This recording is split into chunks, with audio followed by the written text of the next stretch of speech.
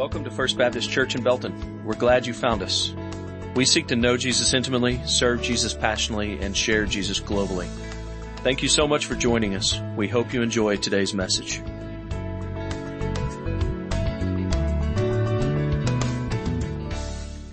For such a time as this, a verse comes to mind from Isaiah chapter 41 that I want to share with you. So do not fear, for I am with you. Do not be dismayed, for I am your God. I will strengthen you and help you. I will uphold you with my righteous right hand. Isaiah 41:10. At times like this, I read that verse often, and I hope it will be a source of encouragement and comfort to you this morning. Thank you for joining us. I hope you're remembering to pray, church family, at 7:30 a.m. and 7:30 p.m. each day, or at some other time if that does not fit your schedule. But there is something about praying together and knowing that as Sharon and I prayed together last night at 7:30, to know that there were a lot of people in our church family in their homes or wherever they might have been who paused to pray, and I hope you'll continue to do that. The decision that we made to not meet corporately inside the church building today was not an easy decision, but one that was bathed in prayer. We sought lots of advice, particularly from medical community. Our elders discussed it, and we felt that the decision to not meet corporately would honor our community and say to them, if our gathering together could in any way at all exacerbate the spread of this virus, then we will not meet together. We will meet in our homes and perhaps in small groups and not meet corporately today. And we also believe the decision honors our medical community, for they're right at the front of everything. And so we simply wanted to honor our community in doing this today. And we'll be praying. We'll see what happens during the week, and we will be communicating with you on a daily basis. I want you to know that pastors of churches talk together Friday by phone or text or email. I can name at least 8 pastors that I conversed with sometime during that day as we discussed with each other what we were going to do. And so it's good that the pastors are cooperating and talking together. We want to honor the Lord together as the body of Christ in this community. God is on His throne. We know that. So we trust Him. And as I'm sitting on the stool this morning, I'm looking at a virtually empty room. There are 10 guys here who helped make this possible this morning, and I'm thankful to God for these men and their willingness to get up early and make this happen. But looking out and not seeing you, that's a strange feeling, and it just reminds me of how desperately I need the body of Christ, how desperately I need the church. And I surely do hope that soon we'll be back together worshiping corporately. You have your Bible nearby? Would you open it to the 13th chapter of John's Gospel, John chapter 13. I started a series last week, Steps to the Cross, as we approach Easter. I'm going to continue that series today, a stunning demonstration of servanthood. I prayed about changing the message today because of all this going on, but then I felt the Spirit saying to me, keep on keeping on, because in this particular message, passage of Scripture, we're looking at some disciples who were concerned and perhaps even fearful. They knew that something is up. They didn't fully comprehend what was going to happen, but they were concerned. And not only that, but Jesus wants to calm their fears and also share with them a model for servanthood in moving forward. And so that's the passage of Scripture that we'll be looking at today. If you have ever had a toddler in your home, and that'd be most of you at some point, you know there's nobody more selfish in all the world than a toddler. They just are. Fortunately, it's just a period of time that they go through and they grow out of, and we're grateful for that. It happened with our 2 kids. In fact, our daughter took the word mine, M-I-N-E, and made it into a 2-syllable word. She would say, mina. Well, fortunately, she outgrew that. But as we think about servanthood today, I want to share with you toddlers' property laws. Hope you'll find this amusing. A toddler says, if I like it, it's mine. If I can take it away from you, it's mine. If I had it a while ago, it's mine. If it looks like mine, it's mine. If I say I saw it first, it's mine. If you're having fun with it, it's mine. If you lay it down, it's mine. If it's broken, it's yours. Well, today as we think about servanthood, we understand that the model of servanthood that Jesus gives us is totally opposite of the thinking of a toddler. We ask ourselves the question this morning, who is Jesus? Who is Jesus? God comes in flesh. Big word for that is incarnation. God with us. Emmanuel. Jesus said, I and the Father are one. The second person of the Trinity, Father, Son, and Holy Spirit. And Jesus, as God in the flesh, knew exactly what was coming. He knew that within less than 6 hours from the time he entered the room to institute the Lord's Supper, celebrate Passover with his disciples, and to do what we're going to see him doing in just a moment, he knew that within 6 hours he would be betrayed and arrested. And he knew that within 12 hours he would be a victim of a mock trial, taken to be ridiculed by King Herod, and then sent back to Pontius Pilate. He knew that in 16 hours he would be whipped by Roman soldiers, and in 17 hours he would hear the crowd saying, crucify him, crucify him. And he knew that in 18 hours he would be nailed to a cross, and that within 21 hours he would breathe his last and say, it is finished. And then enter into the glory of his Father. As we read this passage of Scripture, knowing all of that about Jesus, it is an amazing and stunning passage of Scripture. So read carefully, listen carefully. John chapter 13, verses 1 through 17. It was just before the Passover festival. Jesus knew that the hour had come for him to leave this world and go to the Father. Having loved his own who were in the world, he loved them to the end. The evening meal was in progress, and the devil had already prompted Judas, the son of Simon Iscariot, to betray Jesus. Jesus knew that the Father had put all things under his power, and that he had come from God and was returning to God. So he got up from the meal, took off his outer clothing, and wrapped a towel around his waist.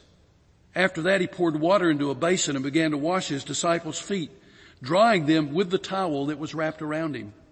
He came to Simon Peter, who said to him, Lord, are you going to wash my feet?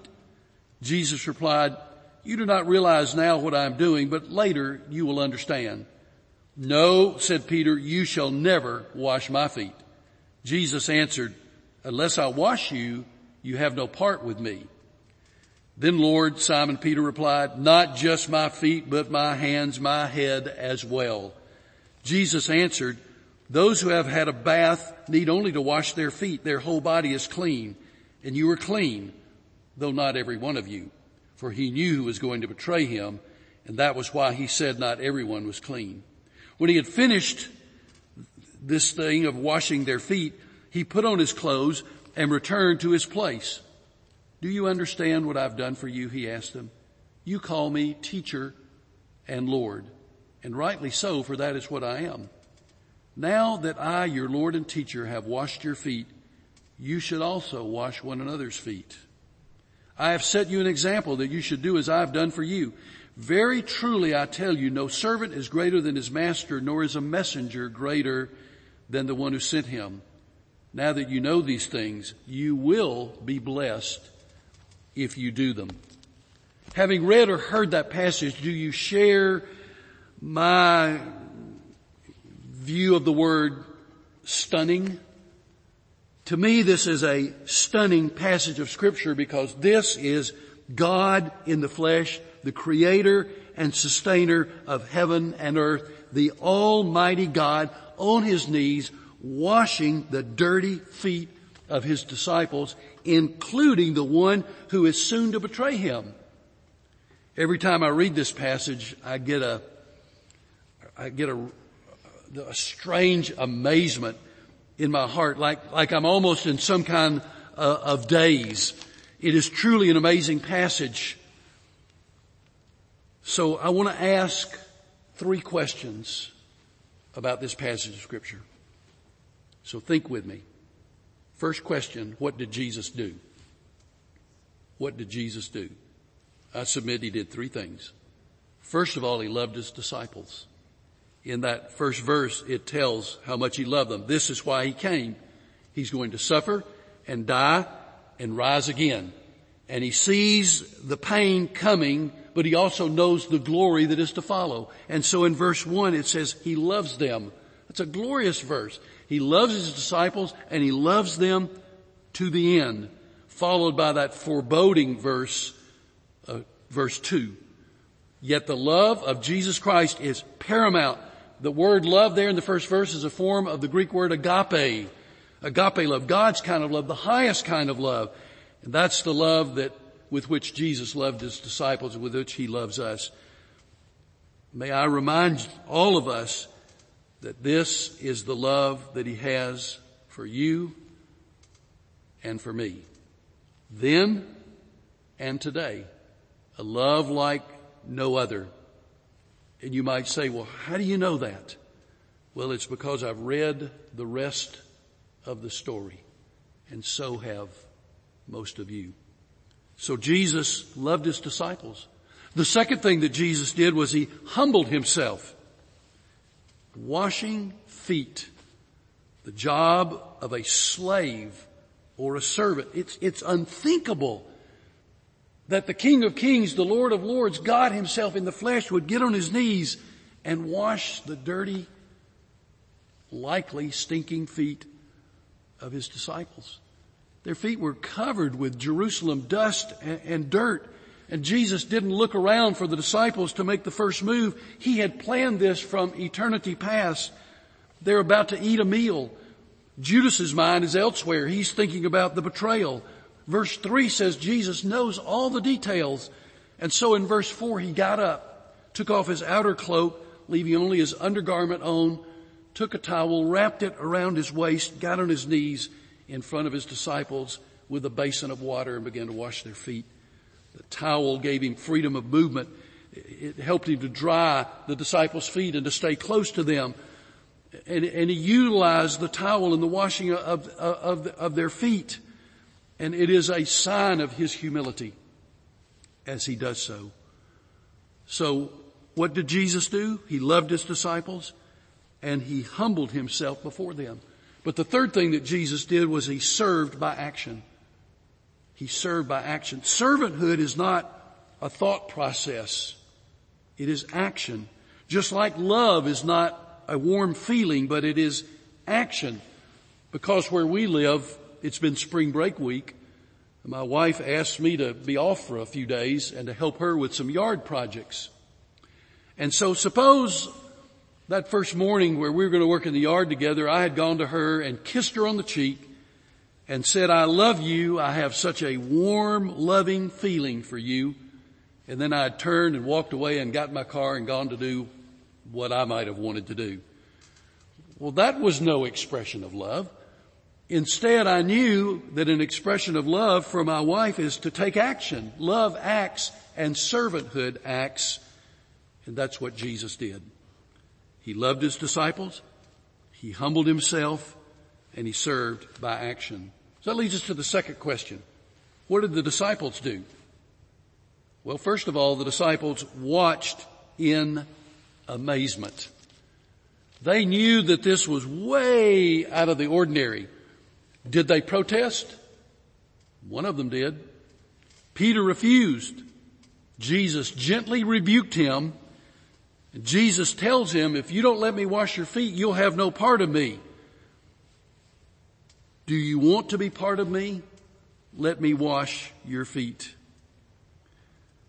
Jesus said, you don't understand right now, Peter, but someday you'll understand. Have you ever said that to your kids? Your parents ever say that to you? You don't understand right now, but someday you will understand. That did not persuade Peter. He said, nope, not going to do it.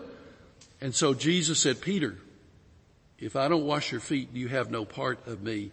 And then of course Peter said, wash me all over. This physical washing has a spiritual truth. We're either washed clean by Jesus or we have no part of him. You see, the disciples had taken a bath before dinner, so they were clean, and they walked to dinner. So they're still clean except for one thing, their feet, which have walked through the dust and the dirt of Jerusalem. Jesus says, spiritually, you've been bathed. Once you have been bathed spiritually, then you are clean and you have no need of a bath again. But there is a need for an ongoing cleansing because you live in a sinful world. And that is pictured in the dirtiness of their feet and the need for their feet to be washed. And so in a moment, Jesus makes this beautiful application, and he then makes a call for them to do this as a part of servanthood in the days ahead. So what did the disciples do? They watched with amazement. Second thing the disciples did was they received by submission. The 12 submitted to having their feet washed by Jesus. Even Judas, whose heart had already become hard and given over to Satan, but they received by submission. So what did the disciples do? They watched with amazement. They received by submission. And thirdly, they learned by example. Which of the 11 would ever forget this? We remember the words of Jesus. Love one another. The words of Paul, be ye kind to one another, tenderhearted, forgiving one another, even as God for Christ's sake hath forgiven you. We remember the words of Paul in Philippians chapter 2. In your relationships with one another, have the same mind as Christ Jesus, who being in very nature God, did not consider equality with God something to be grasped. Rather, he made himself nothing by taking the very nature of a servant, being made in human likeness. And being found in appearance as a man, he humbled himself by becoming obedient to death, even death on a cross. We remember Jesus saying the last will be first and the first will be last. So what did the disciples do? They watched in amazement. They received by submission. They learned by example. And fourth, they saw the symbolism of what Jesus was doing. Not necessarily that night, but after Jesus was raised to life and before he ascended to heaven, he spent that 40-day period of time teaching his disciples, and he taught them the meaning of this symbolism, and they saw it and they remembered it forever. Jesus taught them the meaning of all that had happened. So what did the disciples do? They watched with amazement, they received by submission, they learned by example, and they saw the symbolism. That brings us to the third question. What did Jesus command? What did Jesus command? Let me wash you. Let me wash you. Have you been washed by Jesus? That is, have you received Christ as your Savior and Lord? Have you allowed him to forgive your sins? Is he now your Lord? Have you declared, Jesus, you are Lord and Savior of my life? Jesus said, let me wash you. The second thing Jesus commanded was, do what I have done. I've given you an example, so do what I have done. The physical washing is a symbol of humble serving, and a servant is not greater than his master. So what did Jesus command? Let me wash you. Do what I have done. And thirdly, expect a blessing. In that 17th verse, he says, you'll be blessed if you do this. Do not ever overlook a promised blessing of Jesus. So what did Jesus command? Let me wash you. Do what I've done. Expect a blessing. So that brings us to the last thing. We've asked 3 questions, answered them. So now we say, so? What is the so of these verses? 3 things. First, your attitude is to be like his. We need to have a heart to serve and a head that bends to humility. Your attitude is to be like his. Secondly, remember who you are in Jesus. Forgiven, washed, cleansed, a new creation, set free, a child of the King. So your attitude is to be like his. Remember who you are in Jesus. And thirdly, you're to be a servant. You and I are to be servants. So who can you serve this week? How appropriate for the moment. There are those who live around you whom you can serve this week. Is there someone in your neighborhood who is alone? In this week of concern, can you go to them and say, I'm your neighbor, I love you. Is there anything that I can do to serve you, meet a need in your life? Can you join together with others in your neighborhood to prayer walk or to seek to minister to people? We're going to be posting this week on Realm and by email ways that you can serve during these days of concern about COVID-19. And so remember that you are to be a servant. Who can you serve this week? Who can you serve in the days to come? Would you bow with me for prayer? As you're watching this morning, if you're a believer in Jesus Christ, if you're part of his family, would you spend some time praying now about how you can be a servant to someone near you, to someone in your family, to someone in your neighborhood, to someone with whom you work? And if you are watching today and there's never been a time in your life when you've given your heart and life to Jesus, when you've said, Jesus is Lord of my life, been forgiven of your sins, received the gift of eternal life, will you quietly in this moment pray, Lord Jesus, I need you. Will you forgive me of my sins? Come into my life, be my Savior and Lord. And I declare today in my life, Jesus is Lord. Father, do what only you can do in this moment, in this time, in these days. In Jesus' name I pray. Amen.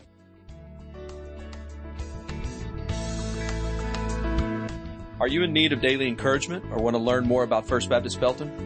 Visit our website at www.fbcbelton.org or follow us on Facebook, Instagram, or Twitter. Follow and like today. Thanks for listening to today's message.